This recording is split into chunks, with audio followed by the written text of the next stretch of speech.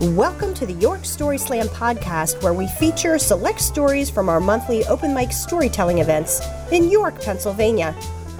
On January 15th, 10 storytellers shared their stories with our audience at Holy Hound Tap Room in downtown York. Our theme for the evening was resolutions.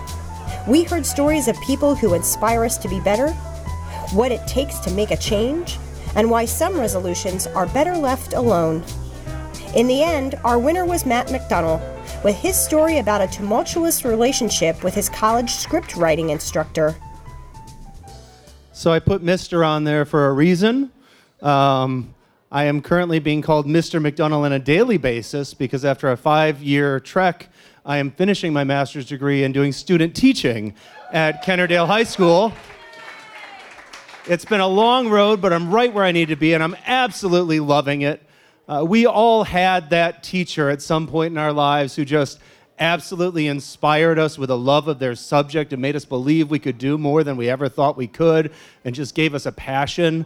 And this story is not about one of those teachers. This is about a very, very different teacher.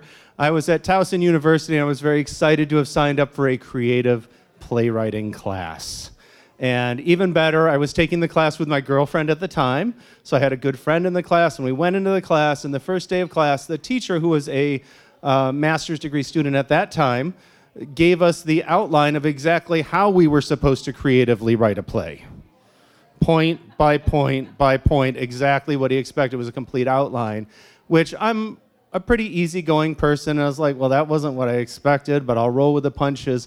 My girlfriend, however, is, at this point, a passionate warrior who refuses to accept this and got into at least a 15-minute argument with the teacher on that first day about how that's not encouraging our creativity in playwriting. And at one point, she says to him, "Now wait just a minute." And you hear this growl come out of him. He says, "No, you wait just a minute." And he slams his fist down on the desk. And the entire classroom just goes silent.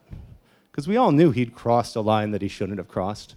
But that set the tone for the rest of the semester between my girlfriend and the teacher. They were constantly at odds, fighting with each other, just this acerbic relationship between the two of them. Now fast forward, and we're coming up on the final exam. The creative playwriting class does not actually have a final exam where we would sit down and take a test. The final exam was we had to turn in our play that we had written, and he was very adamant and had told us from day one in the syllabus that it had to be turned in by the starting time of the official exam, and if it was not turned in, we would receive a 0 for the class. You would erase everything else in the grade book. You flunked the class. You'd have to retake it if you wanted to, but you were going to flunk. So it's the day before that exam, and I have completed my play. It's printed out, it's nicely bound, it's ready to go, and I'm relaxing because all of my other exams are done, and I have just purchased a brand new video game that I was very excited about. It was called Unreal. Kids today would probably laugh at the graphics, but I tried to play the game. I couldn't because my computer couldn't handle the resolution that was necessary on my monitor. So I had to go and buy a new video card. And I bought a video card, and I came it back, and I'm taking apart the computer, and my girlfriend says, "Matt, you can't take apart the computer. I haven't printed out my paper yet. I need to print it out first." And I said, "Don't worry about it. I've done this a million times. I've built like 10 computers. I've swapped out video cards tons of times. If there's any problem, I just put the old one back in. Don't worry about it." So I take apart the computer, and I put in the new video card. I put it all back together, and I power it up, and there's nothing shows up on the monitor. So I'm like, thinking, well, shit, okay, not a big deal, not a big deal. So I take the computer apart, I put the old video card back in, I put it back together, and I turn on the power, and there is nothing on the monitor.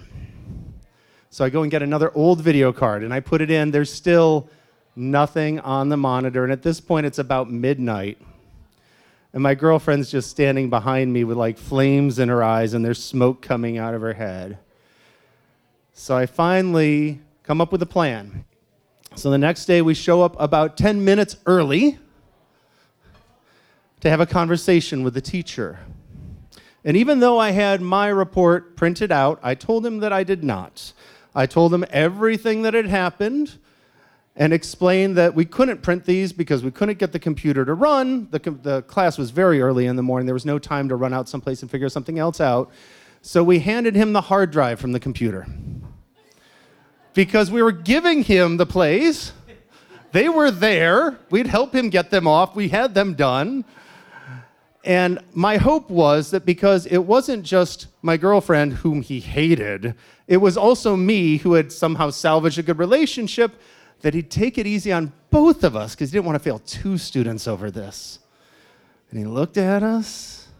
And the good news is he let us submit our papers with a slight downgrade on the grade. And my girlfriend eventually became my wife. And if it had gone another way, I don't know what that would have done to our relationship. Who knows? And I will let you wonder as to whether or not I had actually brought the paper copy of my report as a backup for that day. Who knows? Matt earned a spot in our Grand Slam in November. Next up, we have a story from Kat Brown, who told us of her ambitious New Year's Eve efforts to purge negative things from her life. Okay. All right, so my story is not nearly as depressing as the first 3 or 4 that you've heard. Sorry to say. But the theme is resolutions, and New Year's Eve, my friend and I decided that we're going to purge some stuff. So we came up with this plan that everything that's negative in our life, we decided we were going to burn. So she took some time to get her list together. I took some time to get my list together. Pictures, resolutions on slips of paper, stuffed animals, anything that was negative in our life, we decided to purge. So New Year's Eve, we knew we couldn't just start a fire in the middle of nowhere. So I took a saucepan from my house. I went into work, and I knew we had lunches and stuff in there, so I knew there was sterno. Now, did I know at the time that sterno really isn't good for paper and stuff? But I got 4 cans of sterno. I put, so we get in the car, and we practiced the night before as to what we were going to say, because we were going to say this verse of how we were going to purge all these people, and, so we rehearsed all that. Get in the car, and if you remember, New Year's Eve, it was pouring down rain. So my friend and I also had decided that let's take our witches' hats just in case. So we take the witches' hats, and it's pouring down rain. I'm not saying who, someone that was with me was in a raincoat. I was in a raincoat. So we drive to the river.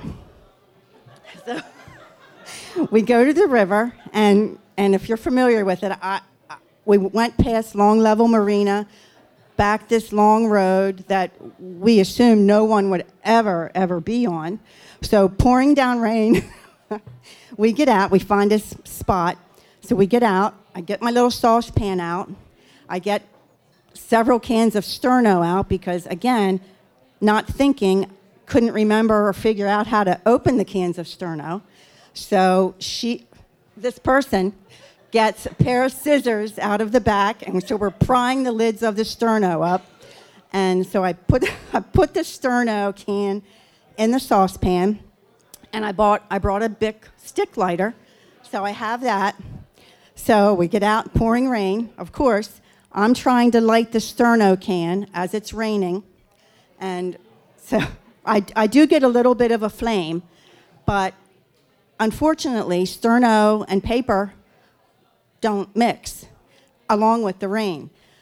So anyhow, we say our little verses that we need to say, and I had already prepared this whole long list of things I was going to do better in 2019. Like, one was going to be nicer to my husband. I'm going to quit my fucking swearing so much. And and I'm gonna quit waiting on people to make a decision, because my husband sometimes says to me, "Oh my God, you're 60, you're gonna die soon. I don't understand why you're acting like this." So I'm very spontaneous. I'm gonna live in the moment.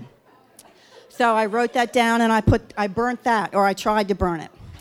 And then I took some pictures of people that are negative in my life, and I put them in the fire, and I burnt their pictures as I said a little chant thing. So I did that. So again, pouring down rain, all right? Things aren't burning. My sterno can keeps going out. And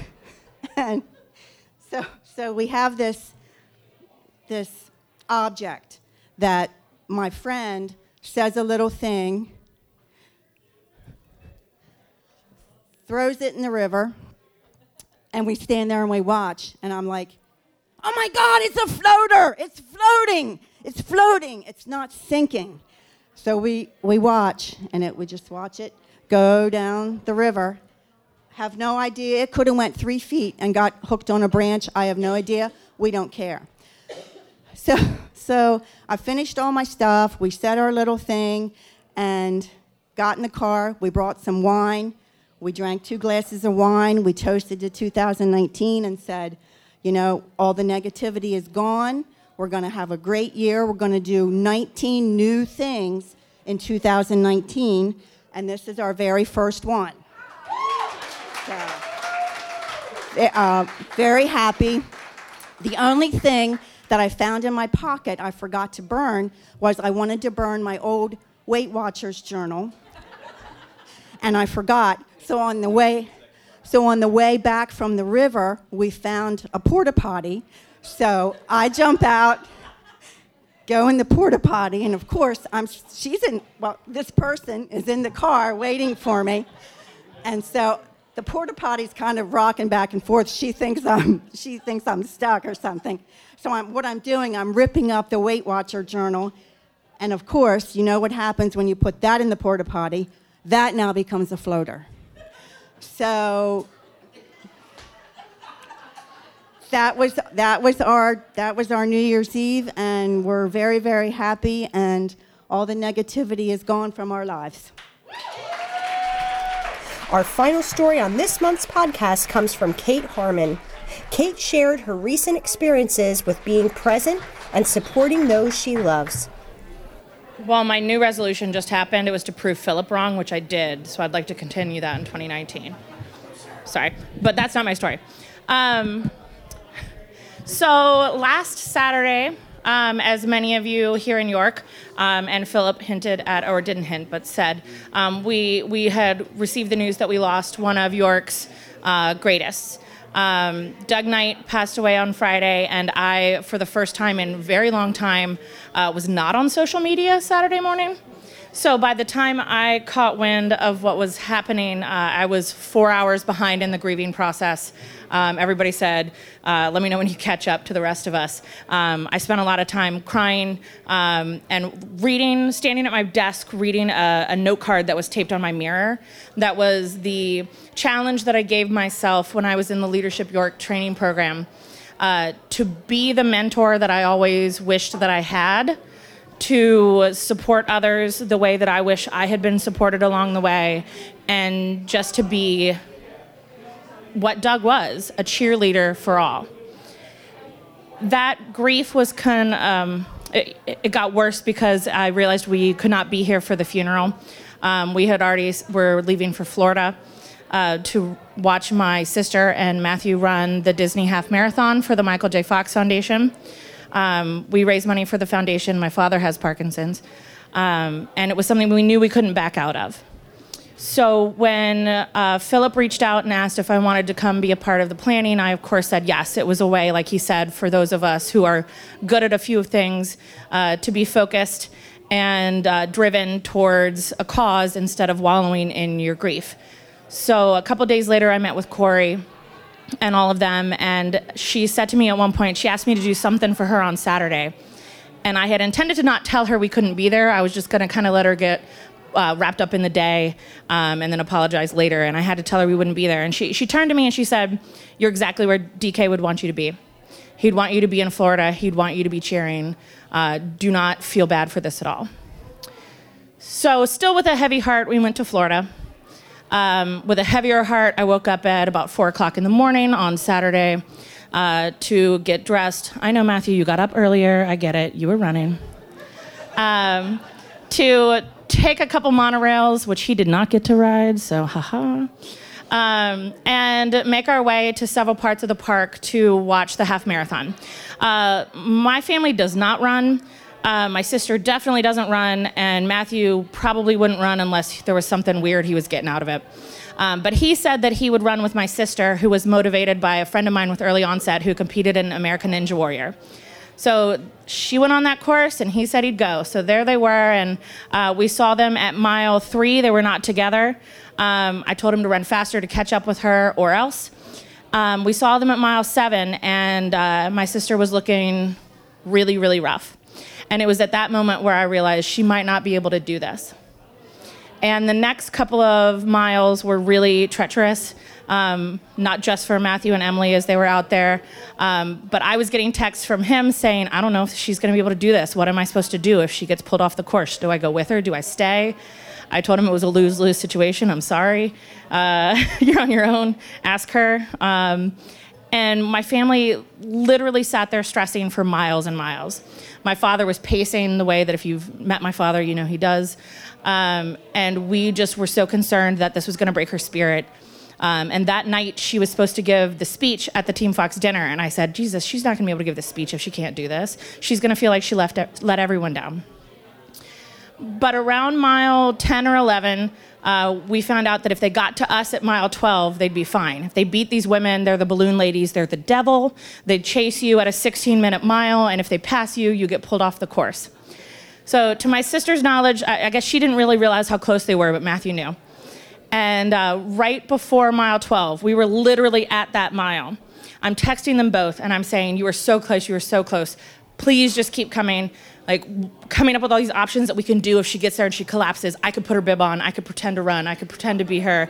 You know, whatever. We'll make it happen if you could get to me at mile 12. And I'm saying, "You're so close." She's like, "I don't think we're that close." And I'm like, "Can you hear me?" And she's like, "What?" And I literally, anybody who knows me can picture this, but I'm going to do it anyway, shaking 2 cowbells like this, screaming at the top of my lungs, "Emily." And she's like, "Jesus Christ, I can hear you." And so they knew that they were almost there. And when they got to us, I have a picture where Emily and Matthew are looking at each other, rolling their eyes, and then looking back at me in this whole sequence because they're like, "Jesus, there she is. There's Kate being Kate." And in that moment, I knew that is exactly where I was supposed to be because we have lost one of York's biggest cheerleaders. Many of us in this room can stand to that sentiment. And that is what we need to aspire to be and aspire to do. So find those moments where you can be that cheerleader and lift other people up because that's all we've got. All the winners from this year's Open Mic Story Slam events will return to compete for the title of Best Storyteller in York. Tickets for our events are available on our website, yorkstoryslam.com. While you're there, you can sign up for our monthly newsletter. Please also follow us on Twitter. Our handle is @YorkStorySlam. We also have a Facebook page that you can like, and you can watch videos of all the stories from our events on our YouTube channel. We hope to see you on stage soon. Thanks for listening. This Story Slam podcast is produced by Carla Wilson of Wilson Media Services. Theme music composed and performed by David Wilson. You can learn more at wilsonmediaservices.com.